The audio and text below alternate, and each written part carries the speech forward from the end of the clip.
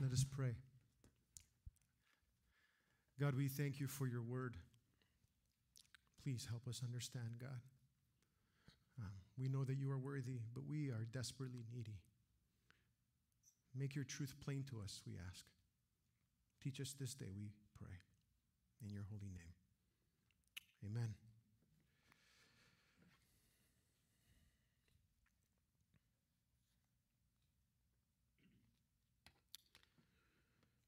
This is one of the most humbling and beautiful prayers in all of the Bible, and especially in the Old Testament.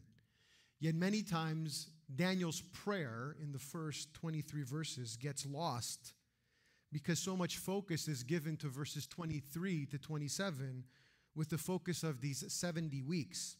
So much is said about this historical timing of this chapter where people spend so much time doing mathematical equations about these 7 weeks because they want to understand this prophecy.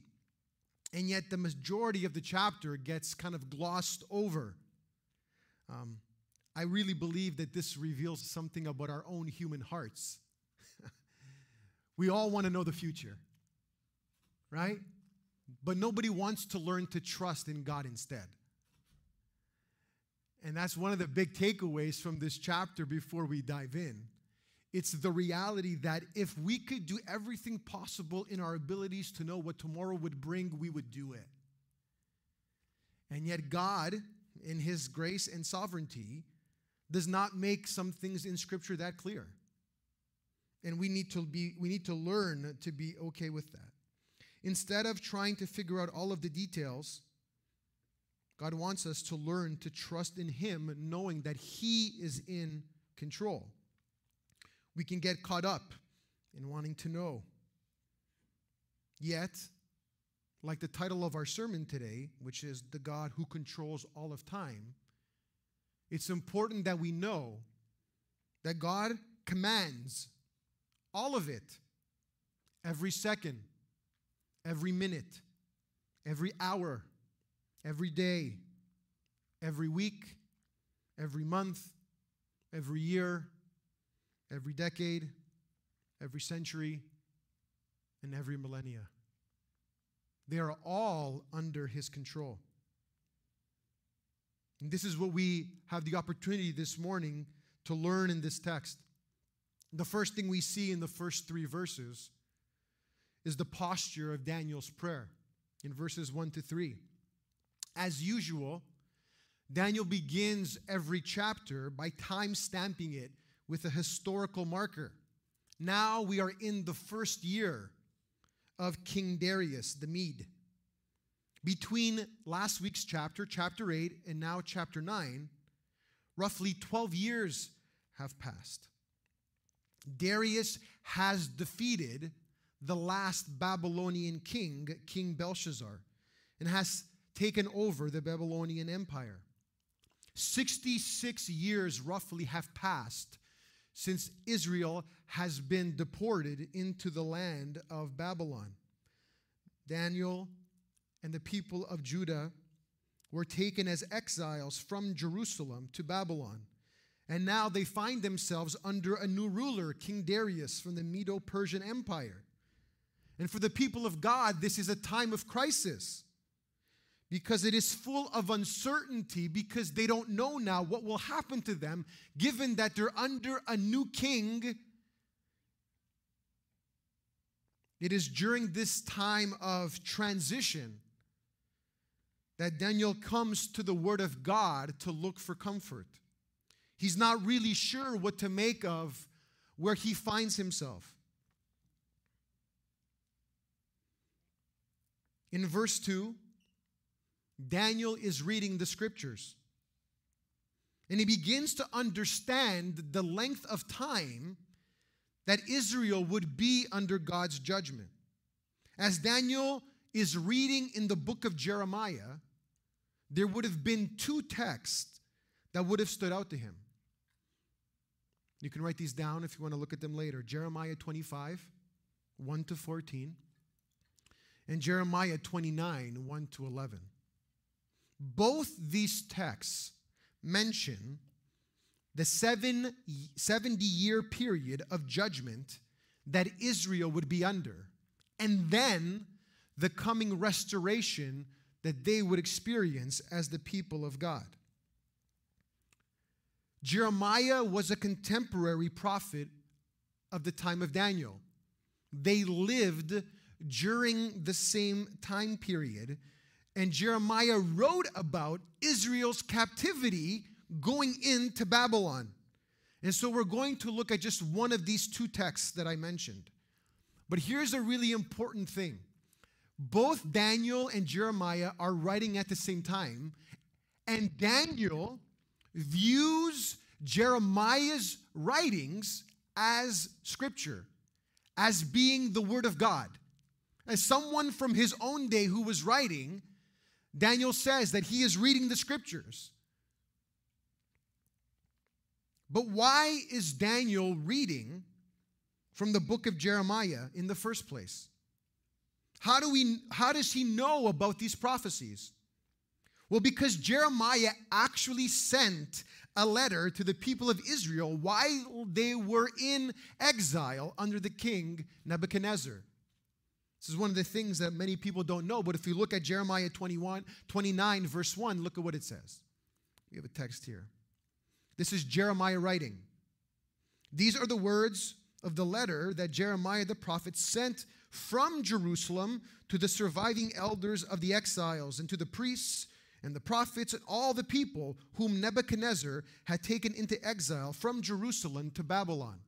So Jeremiah writes, and then he sends this letter to the exiles that are in Babylon. This is actually where the book of Daniel begins at this very moment with King Nebuchadnezzar. He besieges Jerusalem, and he begins to deport the people of Judah into the land of Babylon. There are 3 deportations. And during the final deportation of taking the people from the land of Israel, they decimate and destroy the temple of God and the whole city of Jerusalem. This is what Daniel refers to in the second verse of our text as the desolation. Another word for destruction. So we know that Jeremiah in verse 1 of chapter 29 says that he's writing this letter. And now look at what he says in this letter in verse 10. Jeremiah 29, verse 10. For thus says the Lord, when 70 years are completed for Babylon, I will visit you, and I will fulfill to you my promise and bring you back to this place. Remember, Jeremiah is in Jerusalem, one of the few people remaining. And he is speaking of the day when God will restore and lift his judgment from his people. Here's the beautiful part that we learn with Daniel. It's the word of God that Daniel is reading that drives him to pray.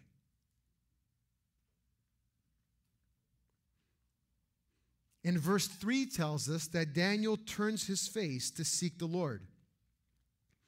The first part of this prophecy that Jeremiah gave has come to pass.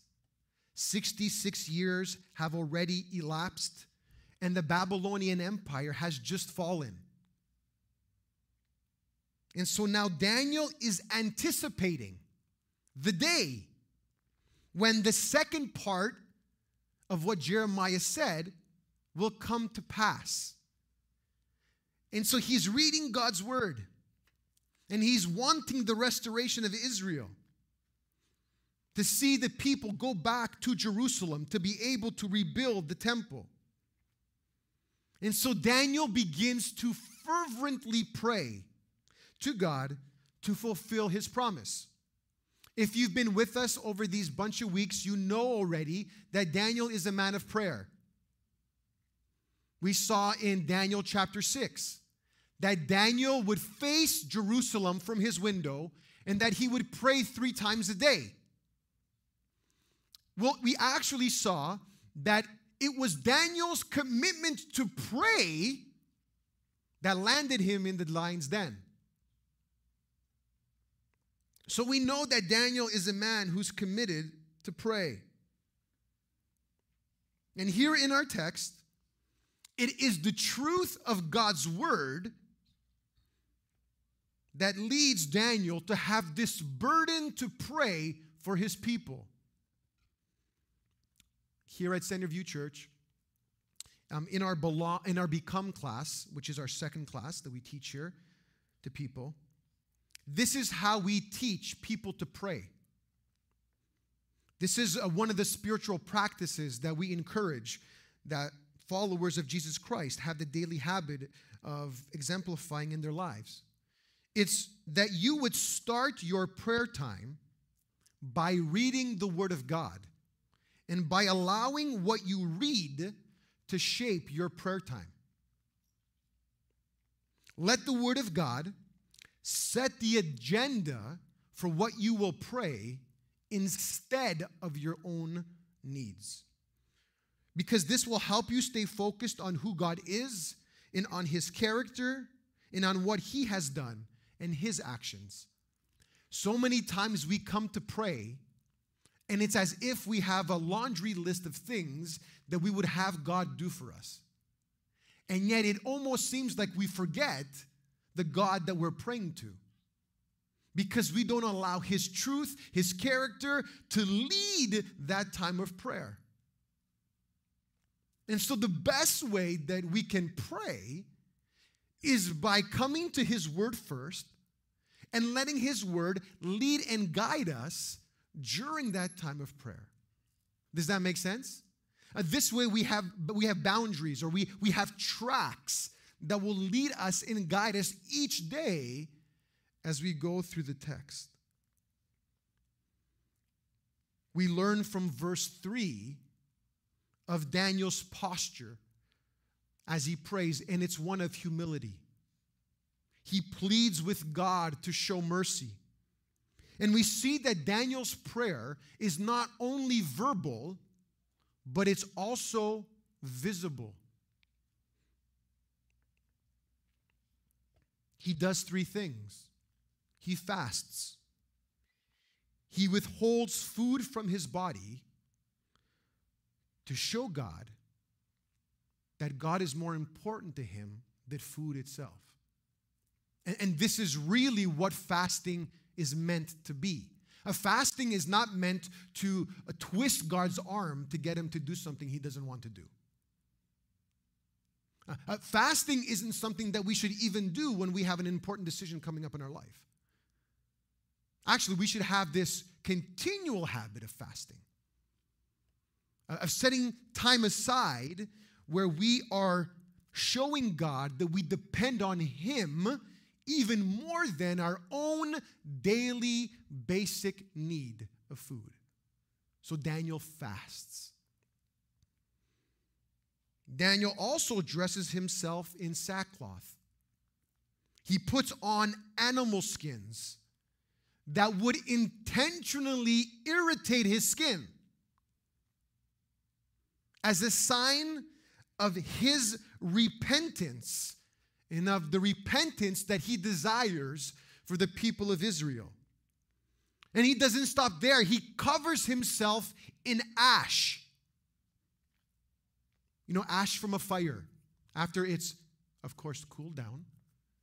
He's covered himself in ash, black ash, as a symbol of the ruin that he and his people are experiencing as they are in captivity. You see, Daniel's posture of prayer is one of lament. He's demonstrating the heaviness of his heart. This is a prayer of urgency because he understands Israel's sin. So we see that this is how Daniel prays.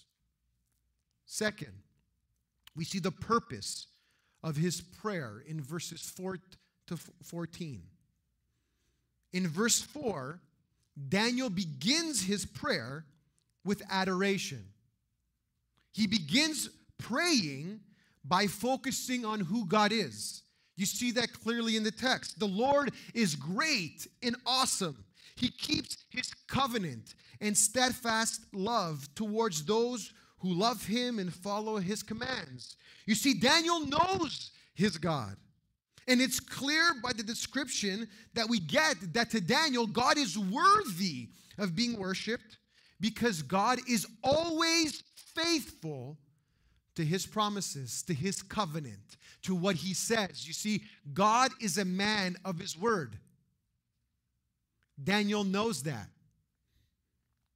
And not only does Daniel know that, it seems that he's quoting here Deuteronomy chapter 7, verse 9. Look at what Deuteronomy chapter 7, verse 9 says. Know therefore that the Lord your God is God, the faithful God, now listen to the words, who keeps covenant and steadfast love with those who love him and keep his commands to 1,000 generations.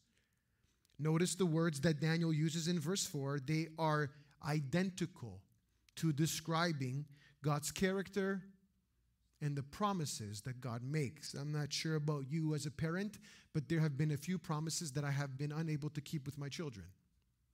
And my children, because they're awesome, they always remind me. Dad, you said, remember? They never remind me of the ones that I follow through on, right? Dad, man, we're so thankful, man. Like you did 9 out of 10. No, it's that one that they always remind me of, right? But Dad, remember that one you said we were going to go and we haven't gone yet? I'm like, yeah, but that's the yet, because we're going to go. Yeah, but you said. And you get a bit of this sense here with Daniel in this prayer, with trying to remind God of what he's said and when God is going to make good on what he's said. But Daniel begins his prayer with adoration. He calls on God's faithfulness to how he had delivered Israel and rescued them from Egypt and brought them into the promised land, and that he is still the same. So Daniel, in a sense, is speaking of the commitment that God has made to be in relationship with his people Israel. Does that make sense? He's saying, like, God, I know the circumstances that we find ourselves in, but I know that you're still our God. Because I know the promises that you have made, and you haven't given up on this relationship yet. This isn't the end. There's still more to come. And then Daniel dives now in, from verses 5 to 14, into confession. Daniel knows God, but Daniel also knows Israel's sin and what they've done. He says in verse 4 that the purpose of his prayer is to make confession. And he dedicates this long section to calling out repeatedly the sin of his people. So this is what Daniel prays. He's burdened for his people who are in exile, but he's also deeply aware of their sin. And listen, he describes it like this in these verses. They have sinned, done wrong, acted wickedly, rebelled, turned aside from God's commandments. God has tried to get Israel's attention through the prophets, yet they have not listened. And he includes everyone. No one is left out. Daniel shows us the culpability of every single Israelite, including himself. It's not as if Daniel is on the outside speaking to them or about them. And we know this because Daniel repeatedly uses inclusive language in these verses. He says, we, our, us, over 25 times. This isn't just Israel's sin. This is Daniel's sin. And he is standing as if he were the representative who is coming before God, just like Moses did when Moses would go up to Mount Sinai. Now Daniel is putting himself in this position where he's standing before God, representing all of Israel in all of their sin, including himself. God, we have sinned. We have rebelled. Look at what we have done.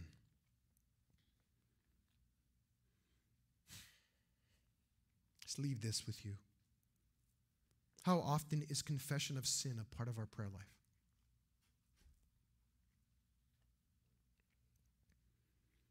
I'll submit to you that it should be a regular one. Then we get to verses 7 and 8, and Daniel knows that Israel is in captivity because God has acted righteously.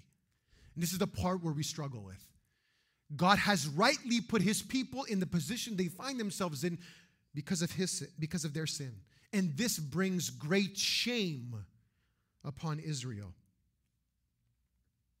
All of them are included, all of Judah, the city of Jerusalem, the nation Israel. Even those who are far away have been driven out of the land. They have great shame because Jerusalem and the temple is a wasteland. There is nothing left. It's disgraceful, their shame. And it's not hidden, it's public for all to see.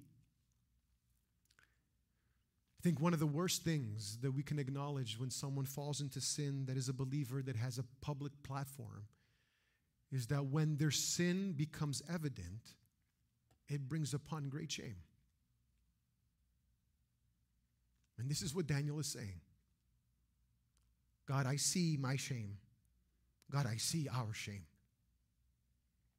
And in verse 9, God calls upon God's mercy and forgiveness. And in verses 10 to 14, Daniel details Israel's sin now specifically and how they have transgressed against the law of God. Because someone could ask, but how has Israel sinned? What have they done wrong?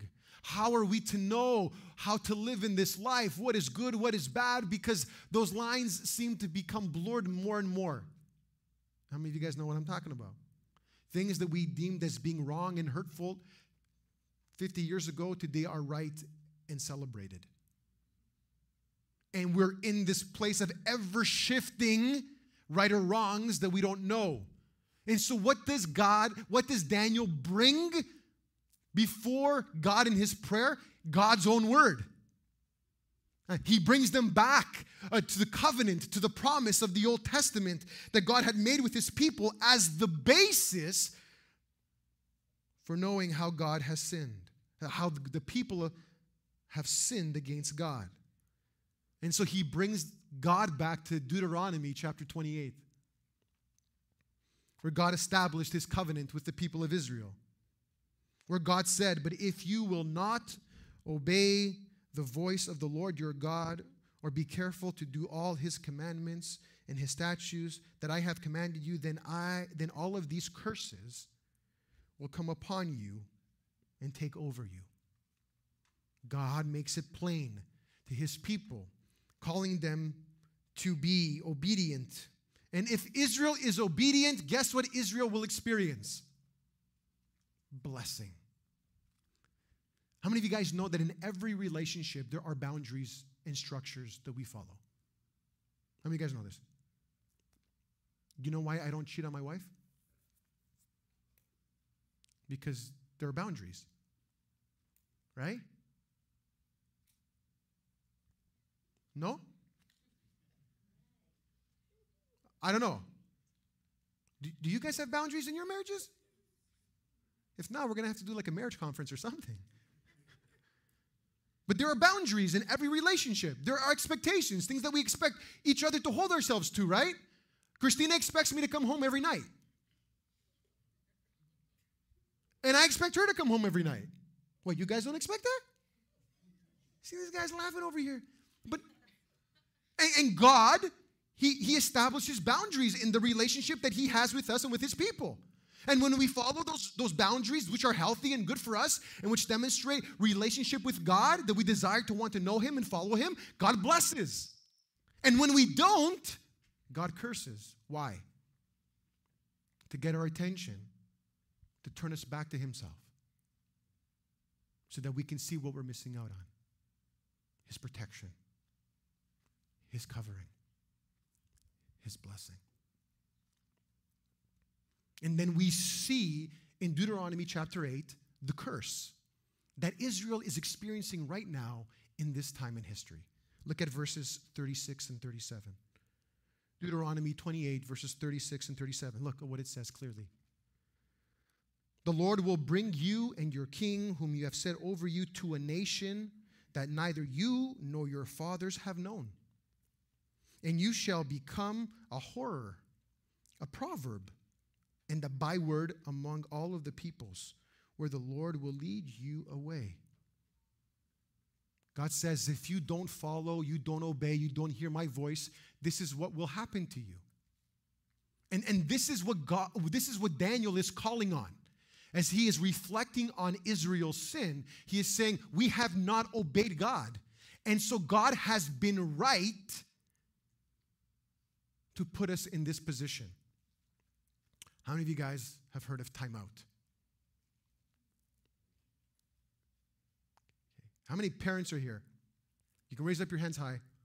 How many of you guys have ever used timeout? Right? How many of you guys know what we're talking about? These boundaries that we establish with our children. And within establishing these boundaries, when our kids veer away from those boundaries, we try to get their attention by having them sit and think things through. Israel is in timeout. It's been a very long timeout. And here's the hard part. By the time we get to verse 14, it doesn't seem like Israel has understood or taken advantage of timeout. They still have not repented for their sin. They still haven't come to the conclusion that they're in exile because they have not listened to the voice of God or to the prophets that God has sent to them. They have hardened their hearts.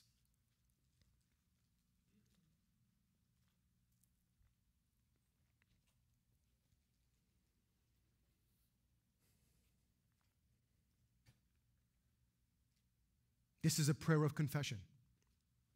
And it's a prayer of intercession. Let me ask us, how often do you and I find ourselves praying, pleading on behalf of others, like Daniel? Do you and I see the sin of our loved ones? Our brothers and sisters, our mothers and fathers, our uncles and aunts, our cousins, our extended family members. And that we feel so burdened by seeing that they're far from God that we cry out on their behalf. Because we so clearly see their sin and that they're in darkness and far from God. Not that it conjures in us a sense of condemnation and a finger pointing, but instead it breaks our hearts because we would want to see them to run to God, to repent and humble themselves, and for them to come to see that they have sinned against God. How often do you and I stand in the gap for our neighbors, our coworkers, our friends? And we might say, well, that's on them. They're responsible for their own sin. Actually, I don't even know specifically what their sin is. That's not the point. That you would know specifically what their sin is, but you know that if they're not following Jesus Christ, then they have transgressed God's law. And that before God, they stand as sinners. Because all have sinned and have fallen short of the glory of God. Because all are under God's wrath.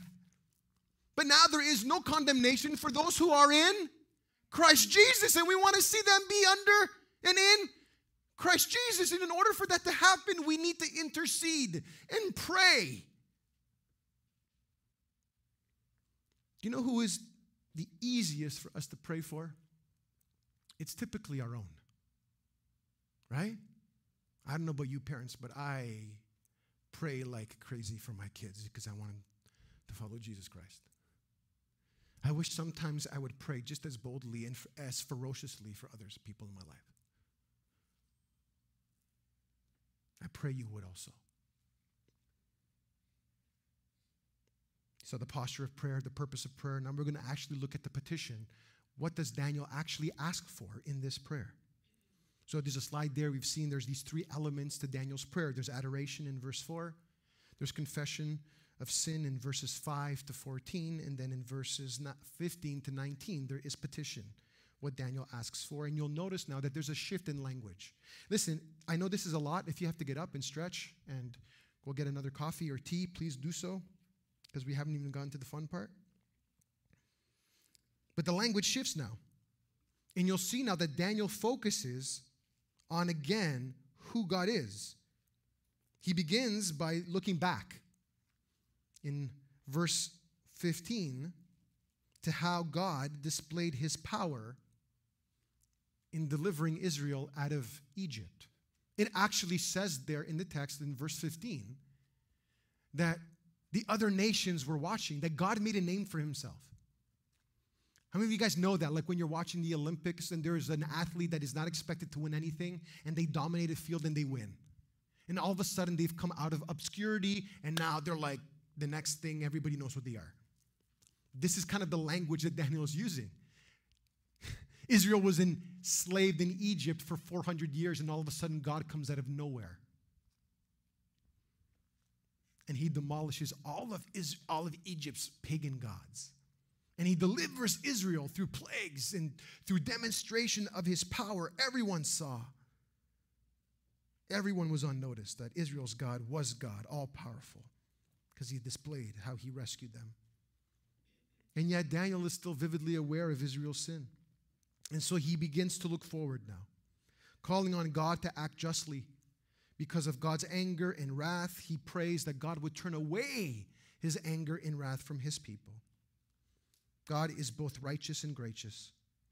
He brought judgment, and now Daniel is waiting to see Israel's restoration. Because Daniel knows that God is faithful to his promises. You see, God will always do what he says. Here's the issue. Listen carefully. It's never a question of if God will. It's always a matter of when. And we always get hooked up in knots about when God will do it. And all we need to learn to do is to keep holding on to knowing the fact that he will. It's just not in our time. It's just not in our way. And let's be honest, none of us like to hear that.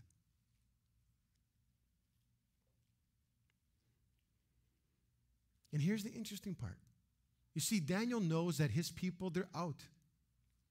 They can't stand for God's name because they've sinned. So Daniel actually calls on God for God's own sake. Daniel tells God, intervene. Rescue your people. Let us go back to Jerusalem and to rebuild the temple, not for our sake, because we're not righteous, but do it for your own name. Do it for yourself, so that the nations won't mock you, so that you don't look weak in light of the other nations' gods and that somehow they look more powerful than you. And we see this in the text. Look at verses 16 to 19. Look at all the yours in there. We have that slide. There we go. Your city, Jerusalem, your holy hill, your people, your own sake, your face shine upon your sanctuary, the city that is called by your name, your great mercy. For your sake, your city, your people who are called by your name. The whole focus of Daniel's petition to God is to say, God, do it for yourself and your own credibility and your own reputation. Don't do it for us because we don't deserve it. But please do it for yourself. Because I know that you are the awesome and great God. Because I know that you're always faithful to the covenant that you made, even in spite of us in our sin. So please act, God. And you look here right at the end in verse 19, it's as if he's pleading. God, act. God, do something, please. Not for us, but for yourself.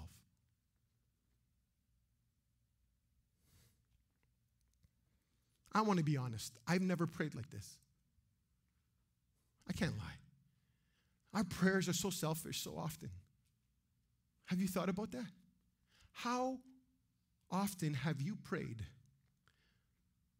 for God to work for his own glory with you getting no benefit?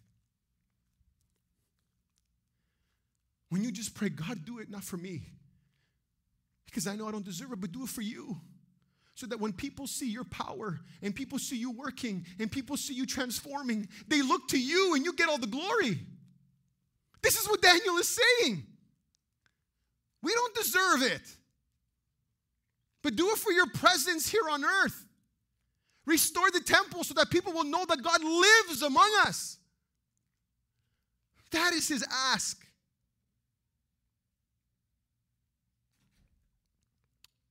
Finally, we see a response to prayer in verses 20 to 23. Please hang in with me with this interesting text. While Daniel is still praying, the angel Gabriel appears to him in the form of a man. This isn't the first time that the angel Gabriel appears in the form of a man. Last week we saw when Roger preached that the angel Gabriel appeared in the form of a man to bring the interpretation of the vision that he had seen. And now the angel Gabriel appears again in the form of a man. And he has come quickly with a message. And there's an interesting little fact here about these 3 verses. Daniel notes that Gabriel comes at a very specific time. He comes during evening sacrifice. This would have been roughly 3 p.m. Sounds weird.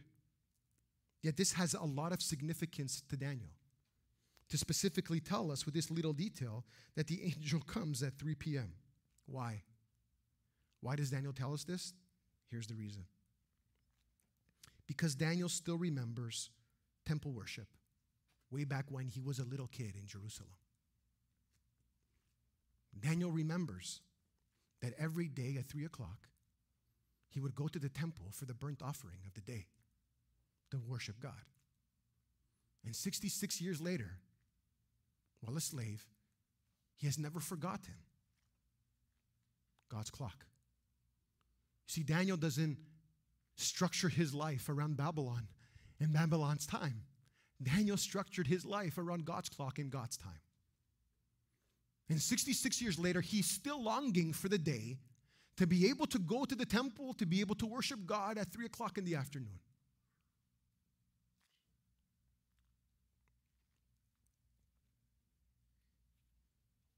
See, Daniel understood that where you live doesn't matter. It's who you live for that does. And so the angel Gabriel comes and informs Daniel that he has been sent to help Daniel understand, to give him insight with the answer that God is going to give him in his prayer. I don't know if you noticed there in the text, verses 20 to 23, if you look carefully, the angel gets dispatched to go to Daniel at the beginning of Daniel's prayer. You guys see it? Don't look at me. In God's sovereignty, he already knows what Daniel's going to say and ask for. So God sends the answer. The God who's in control of all of time, he already knows that what Daniel's going to ask for. And so he sends the answer. What do we see here? God answers our prayers even before we pray for them. But we pray for them so that God would hear them more for ourselves than for him. Daniel, at the beginning of your prayer, I was commanded to come quickly to you. And it's actually while Daniel is praying that the angel intervenes and interrupts his prayer. And says, I came with the answer that you're looking for, Daniel. And I want to help you understand what it is that God wants you to know about what's going to happen. I am so thankful that God is not deaf, but that he allows us to cooperate with him through prayer on behalf of others around us. Amen? You guys missed out, for those of you who were in last week, who weren't here with us last week. And if you think that's a dig to you because you weren't here, it is. Because you should have been here. You know why? I'm going to tell you why. Because last week, our sister Catherine, she asked us to pray for a friend of hers who was in the hospital. His name is Ali. Ali had a car accident 2 months ago, and his leg was broken and fractured. He needed surgery, and then he got a terrible infection in his leg. And at the beginning of, not this week, of last week, he went into the hospital, and his infection was so bad, the doctor said they were going to amputate his leg. How many of you guys remember? We prayed for Ali, right? Like we just did with Christian here. On Monday, Catherine said, we're going to pray for you as a church. On Monday, I get a call at 9 in the morning from Catherine. And she's like, William, guess what? I'm like, what? She's like, Ali called me Sunday at 1 o'clock telling me that the doctors told him that he no longer needs to have his leg amputated. But here's the thing. Ali said that the reason why he's keeping his leg is because we prayed for him as a church. He said that to her. He's like, I know that I'm keeping my leg because your pastor and your church prayed for me. Because the doctor came into my room at 12 o'clock. A man who doesn't know God, who doesn't follow God, who is associating the fact that we prayed for him with the fact that God is letting him keep his leg because we prayed on his behalf to God. God answers our prayers, but not always when we want or how we want. But he does answer. And when he answers immediately, it gives us sense for great joy.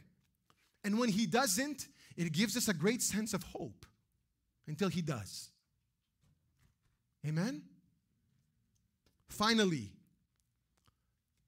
the angel gives God's answer to Daniel's prayer. I want to say this up front. If you don't understand this section, don't worry, because neither do I.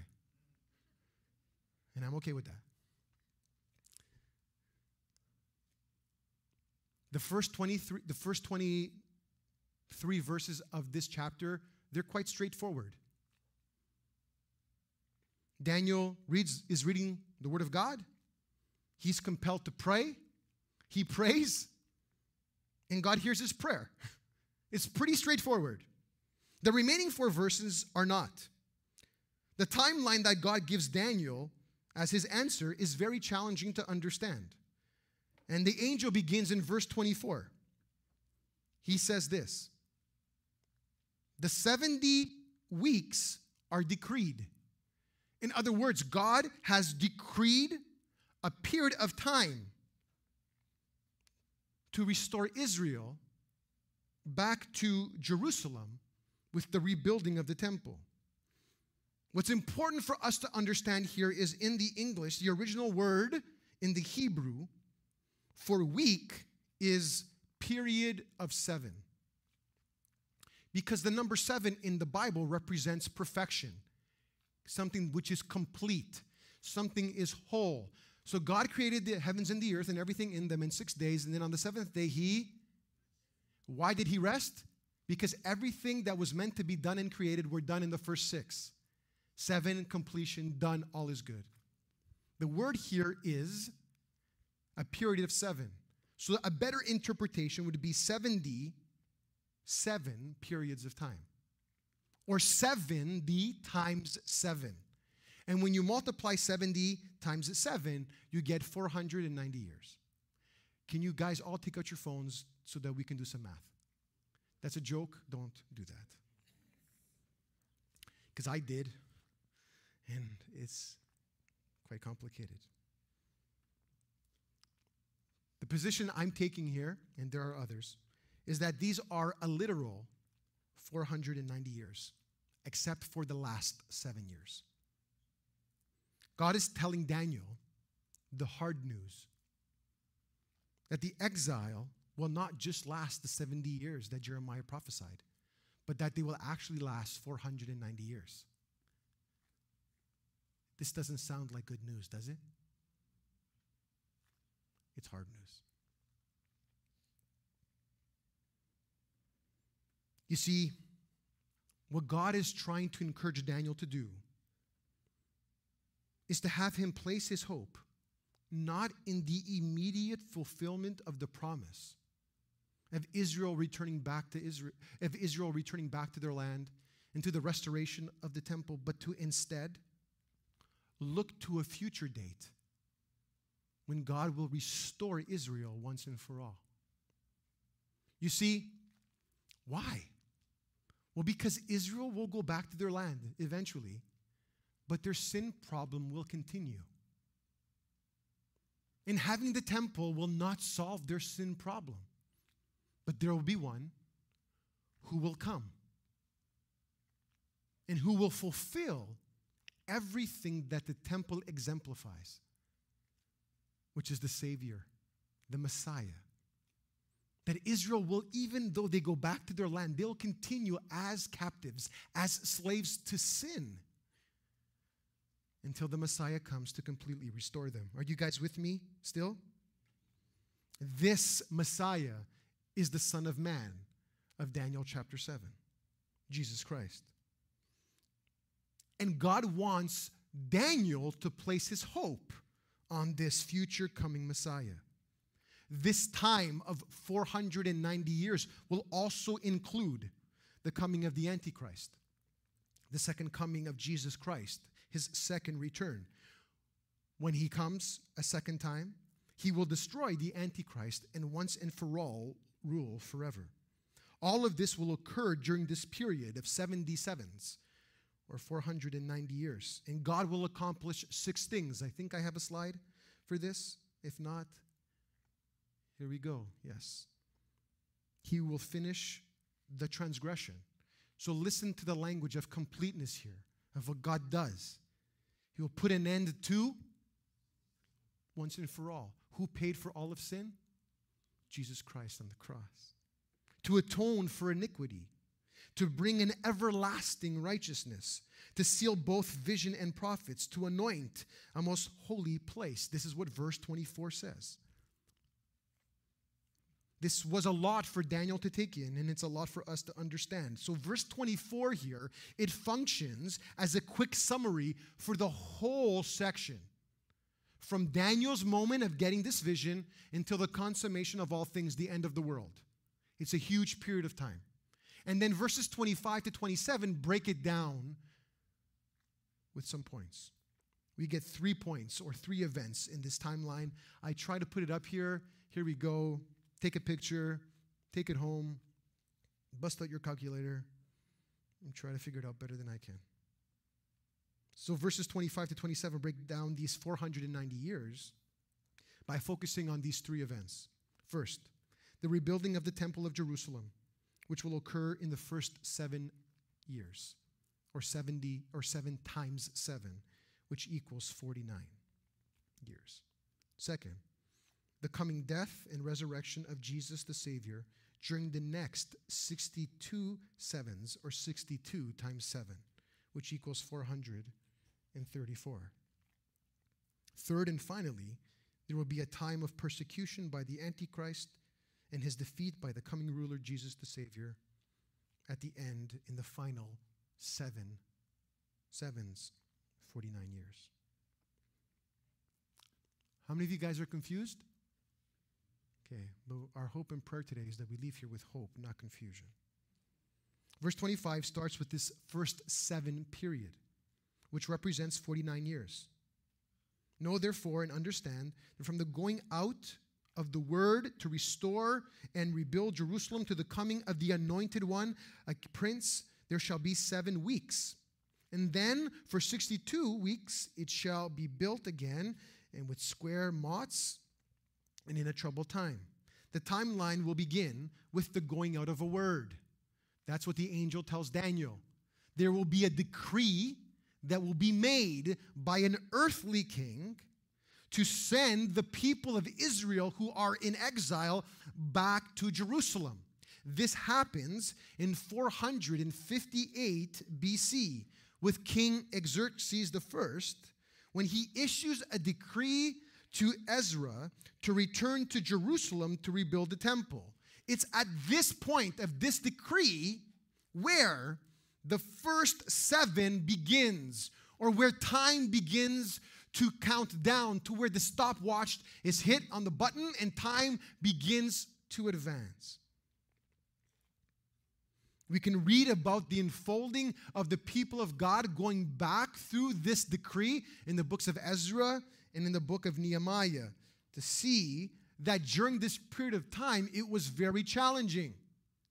During the time of Nehemiah, when he went back, do you remember? They were rebuilding the walls of the city with a trowel in one hand and their sword in the other, because the surrounding nations didn't want Israel to rebuild their city walls, Jerusalem and the city.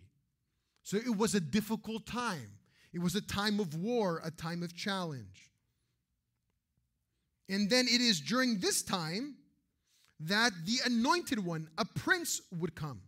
This is a reference to the coming of Jesus Christ, the anointed one.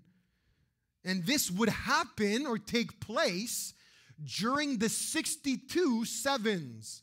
you'll see there every time the word week is used, I'm always using the word 7 instead, because in the original, we translate that word week, for 7 periods of time. Are you with me? So it's in this fraction of time. From 458 BC, when they go back, 434 years will pass. And if you were to subtract those two numbers, you come to 25 AD, when Jesus is about to begin his earthly ministry. And it's at this time, during the coming of this anointed prince, that he will be cut off. Verse 26, and after the 62 weeks, or the 434 years, the anointed one shall be cut off, and shall have nothing. And the people of the prince who is to come shall destroy the city and the sanctuary, and it shall end, and its end shall come with a flood, and to the end there shall be a war. Desolations are decreed. This is talking here about this period after that comes. And at this period that comes after, it talks about the life, the resurrection, the rejection of Jesus by his own people, his crucifixion, and his death. This is the anointed one that the angel is speaking to Daniel about. And we begin to see now the fulfillment of verse 24. Remember those 6 things? Look at the first 3 things of verse 24. We see that God will finish the transgression, that he will put an end to sin, and that he will atone for iniquity. These first 3 things of the 6 occur with the coming of Jesus, and that through his death and resurrection, all transgression is paid for. All sin is dealt with. All iniquity is covered through the death of Jesus Christ on the cross. Amen? Those things begin to be fulfilled in God's timing. We see these things beginning to occur. Jesus is rejected by his own people, Israel. Yet through his death comes the end of transgressions of sins and the atonement of all iniquity through Jesus. Jesus deals with once and for all by bringing forgiveness of sin through his sacrifice to bring his people back into right relationship with God. This is the final sacrifice for sin. Now there is no need for the temple. Remember the temple in the Old Testament where you would have to bring your unblemished animal before God for a sin offering for your sin? Now, Jesus is what? The Lamb of God who takes away the sin of the world.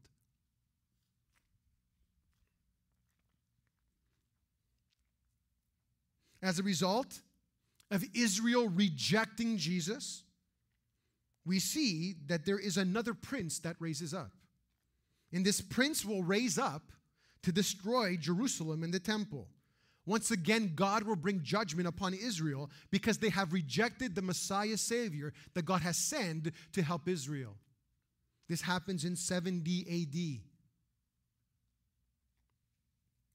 This prince is believed to be the general Titus. The city of Jerusalem rebels against the Roman Empire. So the Roman general comes, surrounds the city of Jerusalem who's trying to rebel against the Roman Empire, and he seals the city shut. And he starves them for 3 months before he attacks. At this point, everyone in the city is weakened. They have no strength. And when they finally besiege the city, they kill over 100,000 Jews. Everyone is slaughtered. The city is set on fire. The temple is brought to ruins. And this is what we see happening in verse 26. Verse 27, it's the last verse, and everybody says, Amen. And he says, and he shall make a strong covenant with many for 1 week, and for half of the week he shall put an end to sacrifice and offerings, and on the wings of abominations shall come one who makes desolation until the decreed end and is poured out on the desolator. The he now here of verse 27 has changed from this prince who many believe is the Roman general Titus to now represent the final Antichrist. And this Antichrist, he will do two things. He will come to persecute the church. He will come to wage war against God's people, and they will face great suffering for following Jesus, the Savior. The second thing is that the Antichrist will end all of worship. If you read there in verse 27, he will put an end to sacrifice and offerings. No one on the earth will be allowed to worship God through Jesus Christ again. And now the Antichrist will try to impose himself as God on earth. He will want to rule the world, and we would call this, in terms of what we call end time doctrine, in terms of eschatology, as the Great Tribulation.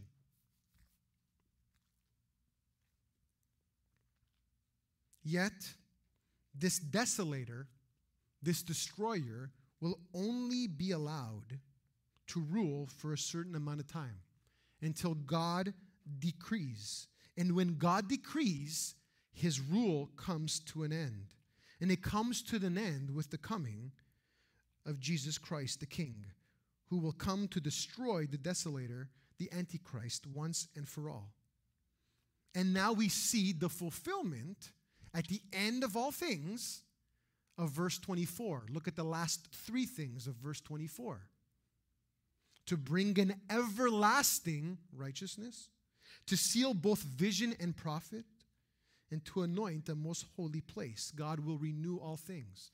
There will be a new heaven and earth coming, descending from on high. Back to earth where everything will be restored once again. Jesus himself taught about these events in Matthew 24. The destruction of the temple, the coming of the great tribulation, and the coming of the Son of Man, Jesus Christ himself on the clouds to come to reign over the earth. Please stand with me.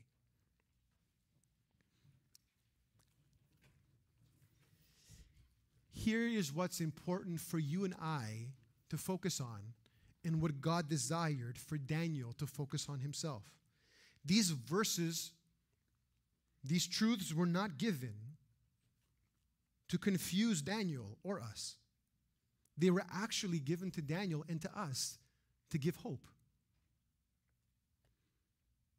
God displaying his sovereignty over all of creation by giving a rough timeline of the future events of history that would come to pass, all in his perfect time, where God is showing that he is in complete control.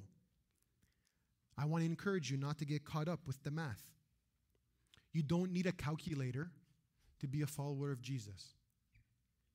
Amen?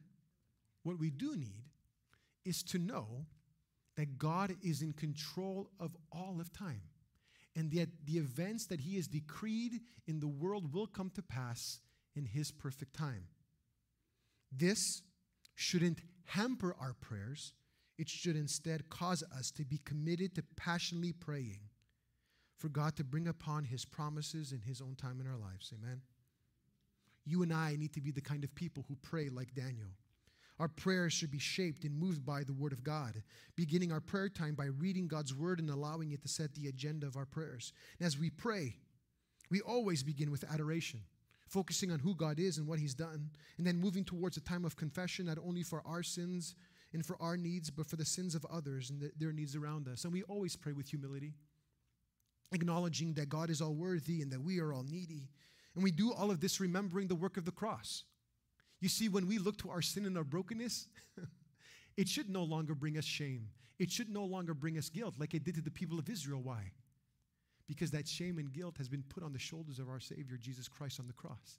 And now today, you and I live free with the hope in seeing that our Savior, Jesus, has already come. He's ascended to heaven. He's at the right hand of God the Father, interceding for us as our mediator, and that he will come back. Amen? He will come back. And when he comes back, he will do away with all evil in all the world for all of time. Let us pray.